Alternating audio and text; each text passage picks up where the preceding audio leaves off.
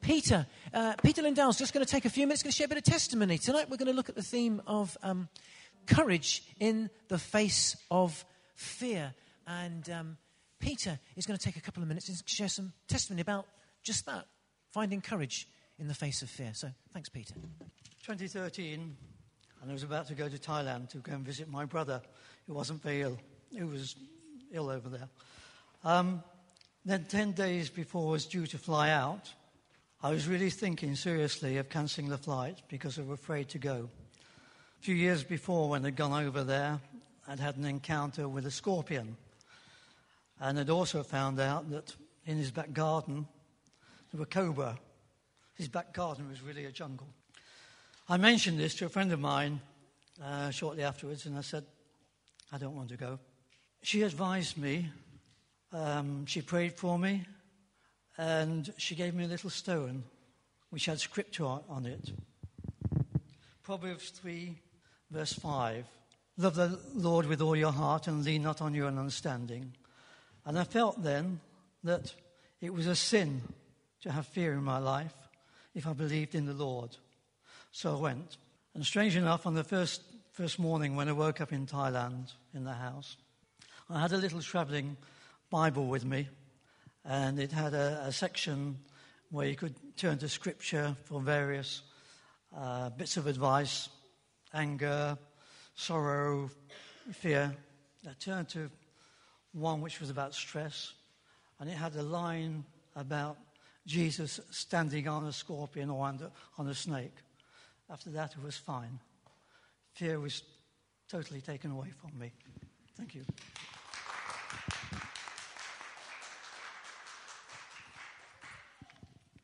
Thanks, Peter. That's fantastic. That's great. If you have a Bible, turn with me just briefly, just for a moment or two. I'm going to look at Joshua, and we're going to come and pray together. Joshua chapter 1. Just a couple of verses we're going to look at together, on similar to what we've been singing about the promises of God, trusting Him, trusting in Jesus Christ, trusting in the promises of God. Some of the songs, resting in His love, laying hold of His love for our lives. Important when we're looking at the area of fear. And I want to say it's not wrong to be fearful, but for fear to master us, it can really ruin our lives. So God doesn't want anything to master you that ruins your life. And I would say that. So we're going to look at this together for a moment or two. So it's in Joshua chapter 1. And in Joshua 1, the first 8 verses 1 to 8, it's where God says to Joshua, be strong and courageous. And when you're fearful, what you don't want is someone to tell you, yeah, come on, pull yourself together. But I don't think God was saying it like that. He wasn't saying pull yourself together. It was something different. So look at this with me. So Joshua chapter 1 and verse 1. It says, after the death of Moses, the servant of the Lord, the Lord said to Joshua, son of Nun, Moses' assistant, Moses, my servant, is dead. Now then, you and all these people get ready to cross the Jordan River into the land I'm about to give them, to the Israelites. I will give you every place where you set your foot. As I promised Moses, your territory will extend from the desert to Lebanon and from the great river, the Euphrates, to the Hittite country, to the great sea of the west.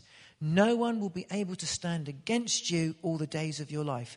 As I was with Moses, so I will be with you. I will never leave you nor forsake you. Verse 6, be strong and courageous, because you will lead these people to inherit the land I swore to their forefathers to give them. Be strong and very courageous. Be careful to obey all the law my servant Moses gave you. Do not turn from it to the right or to the left, that you may be successful wherever you go. Do not let this book of the law depart from your mouth. Meditate on it day and night, so that you may be careful to do everything written in it. Then you will be prosperous and successful. Have I not commanded you? Be strong and courageous. Do not be terrified. Do not be discouraged, for the Lord your God will be with you wherever you go. The Lord your God will be with you wherever you go. Now, that was written before Jesus. The Old Testament, it was the old covenant. Now we are people of the new covenant, the new agreement. With Jesus coming, dying and resurrected, there is an even better covenant now. If God was with Joshua, now he can be with us for always, living in us and with us. So it's quite amazing, amazing news. A couple of things just want to just look at just for a moment or two. It says in verses 1 and 2 there, it says, Moses, my servant, is dead, the Lord said to Joshua. Now you go. You know, change, new seasons in life, loss. You could say, tell me about it. Loss, if you've experienced loss, any change in your life, anything that we feel that we have no control over. These are things that worry us. And they can set fear into our hearts. And so this was a season of great change. God was saying to Joshua, Moses, my servant, is dead. Now I'm going to be with you. You go. This was a completely new season. It was absolutely massive for those people because Moses was the man who took the people out of Egypt. God was with him. Incredible miracles, seas parting, meat falling from heaven in the form of quail, bread appearing on the ground in the form of manna, incredible miracles. You know, Moses was a spectacular leader. He had his flaws like any human being, but and God was spectacularly with him. Moses would be revered throughout Jewish history as one of the main prophets in the faith of Islam. In Islam, Moses' figure's pretty big. Moses was a monumental figure. And hot off the press, can you imagine? Moses has just died. And Joshua, his assistant, and Joshua was a man who was his assistant, is now thinking to himself, I can't fill his shoes. Who am I? I'm an unknown. What about the struggles that he would have in his own life? The unknown and our inner struggles. I think Joshua would have felt like, I'm not good enough. I can't do this. I can't handle this. I'm not going to be able to do this. I think if I put myself in Joshua's shoes, and this is why God has to say to him, be strong, courageous. He was gripped with fear.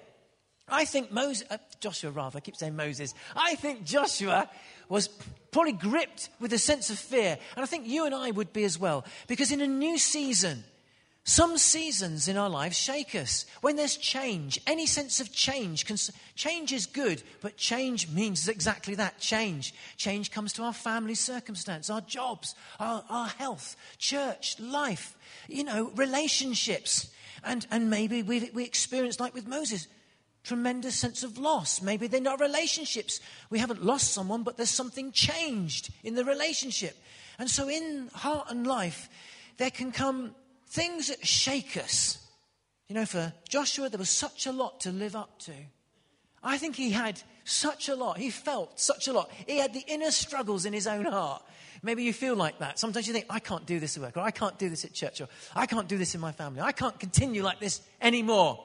And I think that was Joshua. And so in this experience of change, the unknown and the inner struggles, they fuel fear.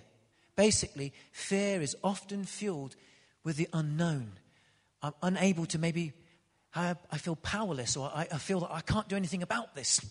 You can't make somebody love you or love them, or a boss work with you, or someone give you this or do that. You can't force something, and we feel a sense of powerlessness. I can't find that job, or I feel a sense that it's out of control in my life. And so change, new seasons, loss, inner struggles, the things that we have, the unknown, they can fuel a sense of foreboding. That's where anxiety comes from. And anxiety breeds, if it continues, a sense of fear. And there can be a sense of fear. Am I going to make this? Am I going to get through this? And I think that's where God is speaking into Joshua's changed circumstance, the sense of fear that there would have been. But we see, a bit further on, the second thing I'd say is this. In verses 3-5, this is what then God says to encourage him in the midst of our fear. So we can all feel it, and you probably say to me, tell me about it, Adrian. I experience certain concerns right now. But this is what God then says. In verses 3-5, he says, as I was with Moses, I will be with you. A couple of things I want to say about those amazing words, because they're really important. As I was with Moses, I will be with you. It's in verses 3 to 5 there, and particularly in verse 5, he says this, I'll never leave you. I promise you, I will be with you. Couple of things. There's a power in pondering the past, and there's a power in laying hold of the promise for today. You see, in the past, I don't know about you, but I think in the past, we can sometimes look at our lives and think, God, you helped me then. I ponder. I don't go over the stuff where God hasn't helped. I look at the things. The Israelite people, Jewish people, were always encouraged to hold festivals. The idea of festivals were to remember God's goodness, to remember God's deliverance, to remember God's greatness, to remember God's love. Very often, so we have the communion, what's called the love feast, is to remember his death and resurrection and him coming back again and his love and great love for us and the defeating of the power of death. To remember, to ponder. And there's something powerful in pondering the past. If you did it then, you could do it again. I know in my own, and so the Jews were encouraged again and again not to just look at the good old days. We're not just saying, it was better then than it is now. I don't mean that. But you ponder, you look at those moments where God has been good and you take strength for today. So there's something powerful in looking at the past in that respect and saying, thank you, God, for how you helped me there. Thank you, God, when you did it then. If you did it then, you can do it now. I do this all the time. I ponder something that God has helped me with, but I said, if you could do it then, you could do it now. If you did it for him, you could do it for me. And there's something about pondering the goodness of God. But that isn't enough on its own. That is not enough. And the Jews did this a lot. The Jews were given this idea of festivals and remembering. And it's so important. And we're given that with the communion. But also, God says something in these verses, in verses 3 to 5. He says, he gives him a promise for today. And it extends into the future. As I was with Moses, so I will be with you. We can ponder our past, but we also need a promise for today. And we do that as we hear God speak now, prophetically into your heart and your life. There's something really powerful in receiving a promise today. Yeah, I take strength. I'm anchored as I look at the past. I think, you helped me then. You did it then. You did it then. There's an anchor. But then I need new wind for my sails to take me forward. And that's where the promise comes. And so when God says to Joshua, I will be with you, I promise, as I was with Moses, I'm going to be with you. And so there's something about getting hold of a promise from God for your life. It will jump out of the Bible as you read the Bible, as you read the New Testament. It will jump out to you as you're listening to a worship and the Holy Spirit will begin to speak and say, do you know what? I love you. I love you more now. I love you more now. A promise begins to come. And there's something really powerful. Prophetic people. Get around people and pray with others. This morning it was so exciting to see people standing to be loved and then people going and praying and speaking out over their lives. Lovingly and gently and prophetically. How incredible that was. It was spectacular and so beautiful and gentle and amazing this morning. Promises, love promises. And there's something so powerful when we encourage one another, we pray over one another, we speak God's goodness over each other. A promise for today. So we need to ponder the past, but we need a promise for today, which gives us the wind in our sails to take us forward. It's a prophetic word in season. And for me, that's always been the game changer. I ponder the past. It gives me an anchor. But then I begin to seek. I worship. I read. I get around people. I receive their prayers. I thank them for their prayers. And I get a word for today. A promise for now, which takes me forward into the future. It's amazing. And this is what God does with Joshua. And so for you and I, that's what can happen for you and I. And so he says something pretty amazing. He said, as I was with Moses, so I will be with you. God is no respecter of persons. That's so true today. Now in the new covenant, that was the old covenant. Remember, that's the old covenant. We are people of the new covenant. The new covenant is better. If you read the book of Hebrews, it says it's even complete. It's amazing. It's incredible. It's better. It's completed now. And so now in the new covenant, He is no respecter. He does it for them, but he won't do it for me. Oh, look how it's going great for them, but, it's resigned just like that for me. I'll never do anything in my life. Do you know, the people of old, the great people of faith, God is no respecter of persons. He says this to Moses. He wants Joshua rather to know this. I was with Moses, but I'm going to be with you just the same.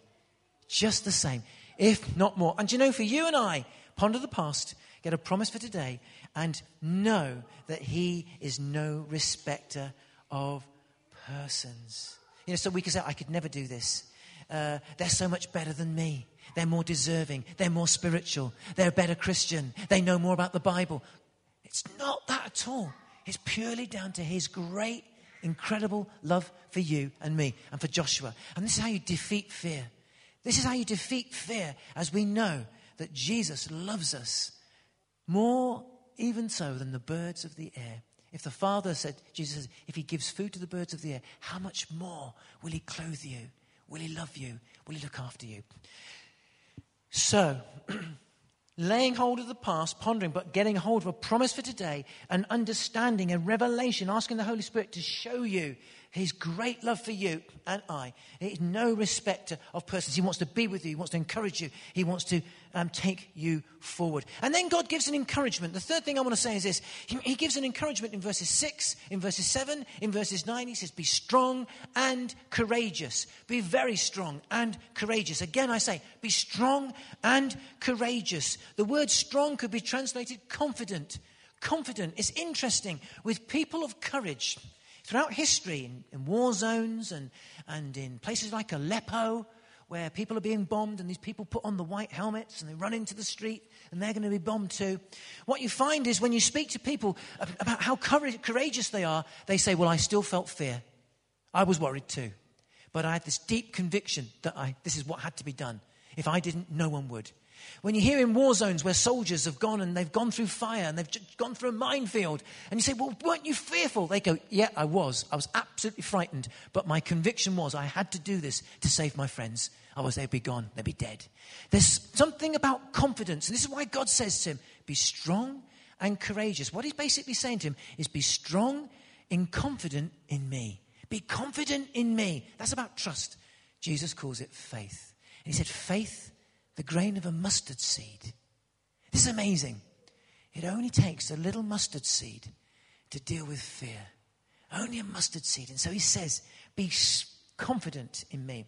There's this understanding that courage is about a conviction. And conviction of God gives confidence of God. There's something about knowing the love of God, knowing his love in our lives, his hand upon my life, which has been shaken by fear, which has been shaken by the circumstance, which makes us fearful. And of course, that's true, and God sees that. But there's something about putting my trust in him still. I feel fearful, but I'm going to trust you. I feel worried, but I'm going to put my hand in you. I'm not sure where this is going to take me, but I'm still going to go with you. That's confidence.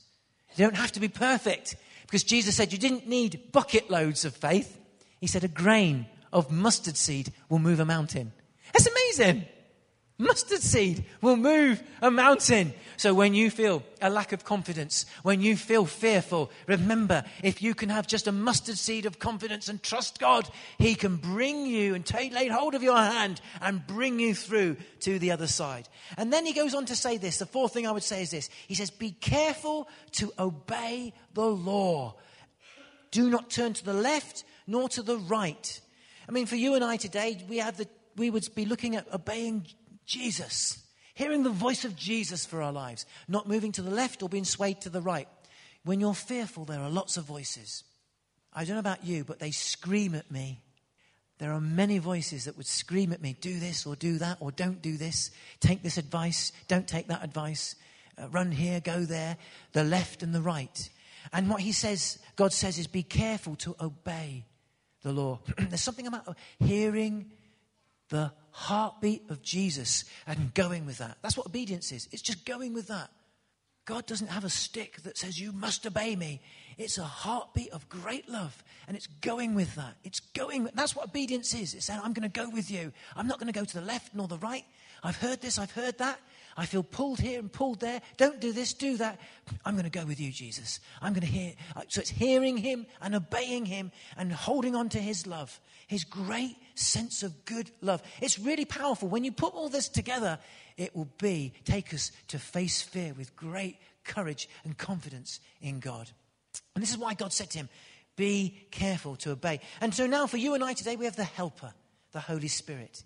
He's the one who comes to help us keep in step. In Galatians, the book of Galatians, the letter to the Galatians, chapter 5, we're called to keep in step with the Spirit. That means to obey means not to pull to the left nor the right, run behind or run ahead of God or drag behind, but keep in step. So that's keeping our heart open to his will and his way and his love and his call upon our lives. But that's hard when you're worried and when fear is breathing hot down your neck. But he says, if you can keep my law, if you can keep my way, if you can obey, and that's the key there, it's the obedience aspect.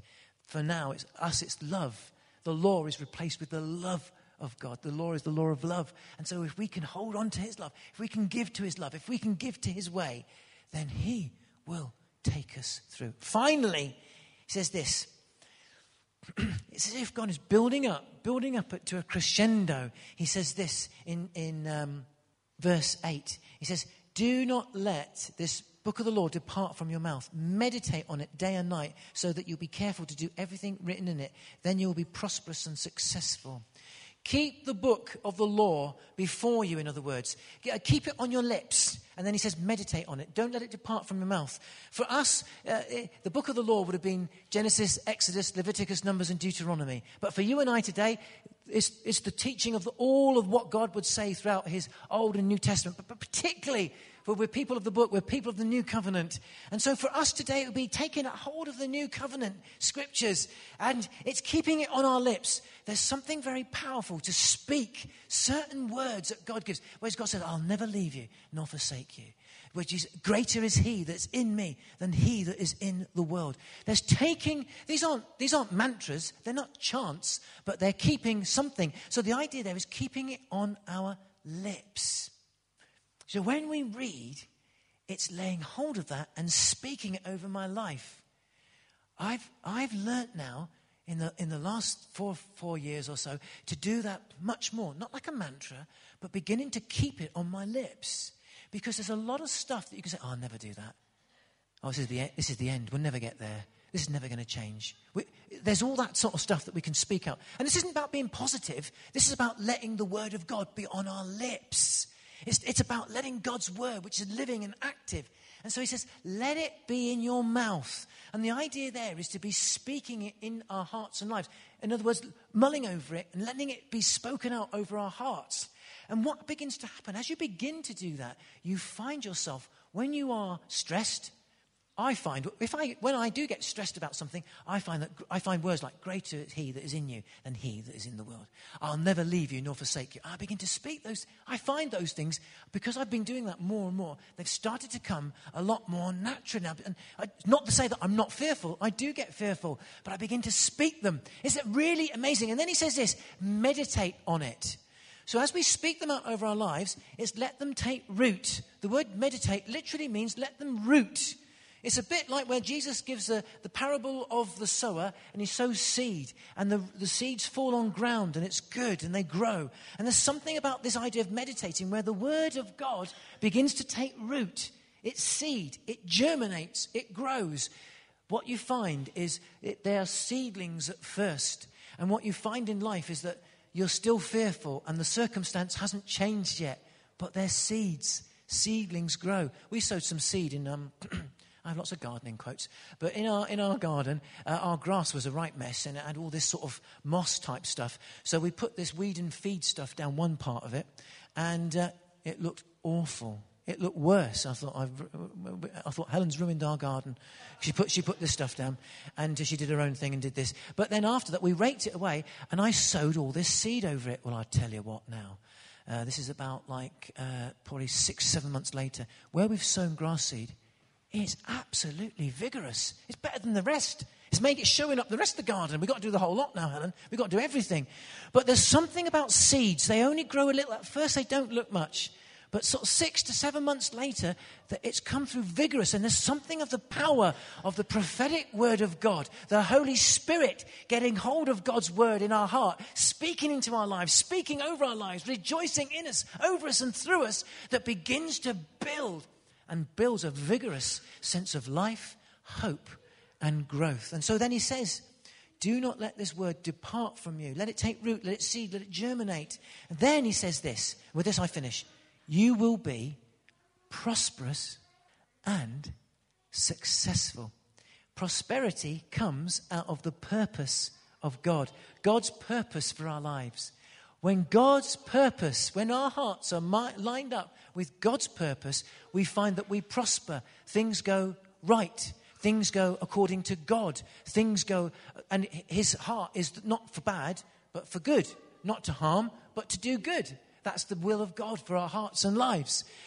It might not mean that you'll have the newest brand new car. I mean, that's maybe not that sort of prosperity. It might be, but I probably won't. But you never know. But it's about lining up our hearts with the plan and purpose. And God's got good plans, good purposes for you and me and each one of us. Why? Because no respecter of persons. He knows you by name.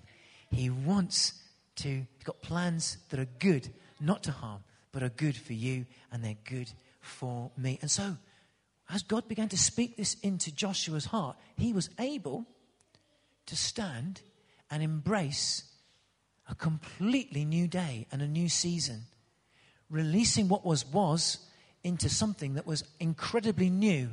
And the Holy Spirit began to move in different ways, and God was moving in a new way in the heart and life of the people. And so he will for you and I. Let's pray together. Perhaps if worship guys could come back, that'd be good. God bless you. Just want to give an opportunity for your heart, my heart, our hearts, just to embrace what God wants to do for you and me and us. And just invite you with me, just if we, I say close our eyes, it just helps concentrate, but if you want to keep them open, it's up to you. But if you can, let's just do that for a moment. Heavenly Father, we open our hearts to you. Holy Spirit, we pray for a fresh sense of heart and revelation. And for some of us, we maybe face challenge or uncertainty in either work or health, life, relationships. We're not sure, and that's making us feel anxious. So we come to you and we want to trust you. We're going to put our trust in you. We're going to put our faith in you. We're going to exercise a mustard seed. I might not feel that I've got too much, but we're going to exercise a mustard seed. You said, if you can exercise a mustard seed, it will move mountains. And I pray that mountains will begin to move. I pray for releasing healing and deliverance and freedom, new relationships, returning of the prodigals, brand new marriages, new hope at work, new heart and life in church, mountain moving God. We just pray right now as we just come to you. We love you, we honor you, and we thank you. Thank you, Jesus. You're no respecter of persons. You love us so much. You died for the whole world, the sins of the world. We thank you that you look upon us. You know us by name. You love us and you care for us. You've got plans to prosper, not to harm, but to do good. I thank you for that, and I pray that that would be released into our hearts. We want to line up our hearts and lives with your will and your way. And for some of us who are worrying about certain things, we just pray that you would begin to chart a fresh will and your way. Begin to release that. Release it for our children, our loved ones, our homes, our lives here right now, our church. We're going to trust you, Lord Jesus. We're going to trust you. We welcome you, Holy Spirit. Thank you, Jesus, that you said, I send the helper. I won't leave you to be alone, but the helper, the comforter, the counselor, he will be with you and in you for always. And so now we welcome you, Holy Spirit, to have your way in our hearts and lives, afresh, anew. Let a fresh wave, a fresh release come in this midst of our lives right now, in our hearts, in this place. Holy Spirit, come and have your way, we pray, in my life. In Jesus' name we ask. Let's stand together, shall we? And so as we're worshiping together and we begin to sing, as we sing together, whatever it is that maybe you feel that is a concern or an anxiety or a fear, let's not beat ourselves up. Let's just put our hands in God's hands, in Jesus' hands. Let a grain of mustard seed be released right now.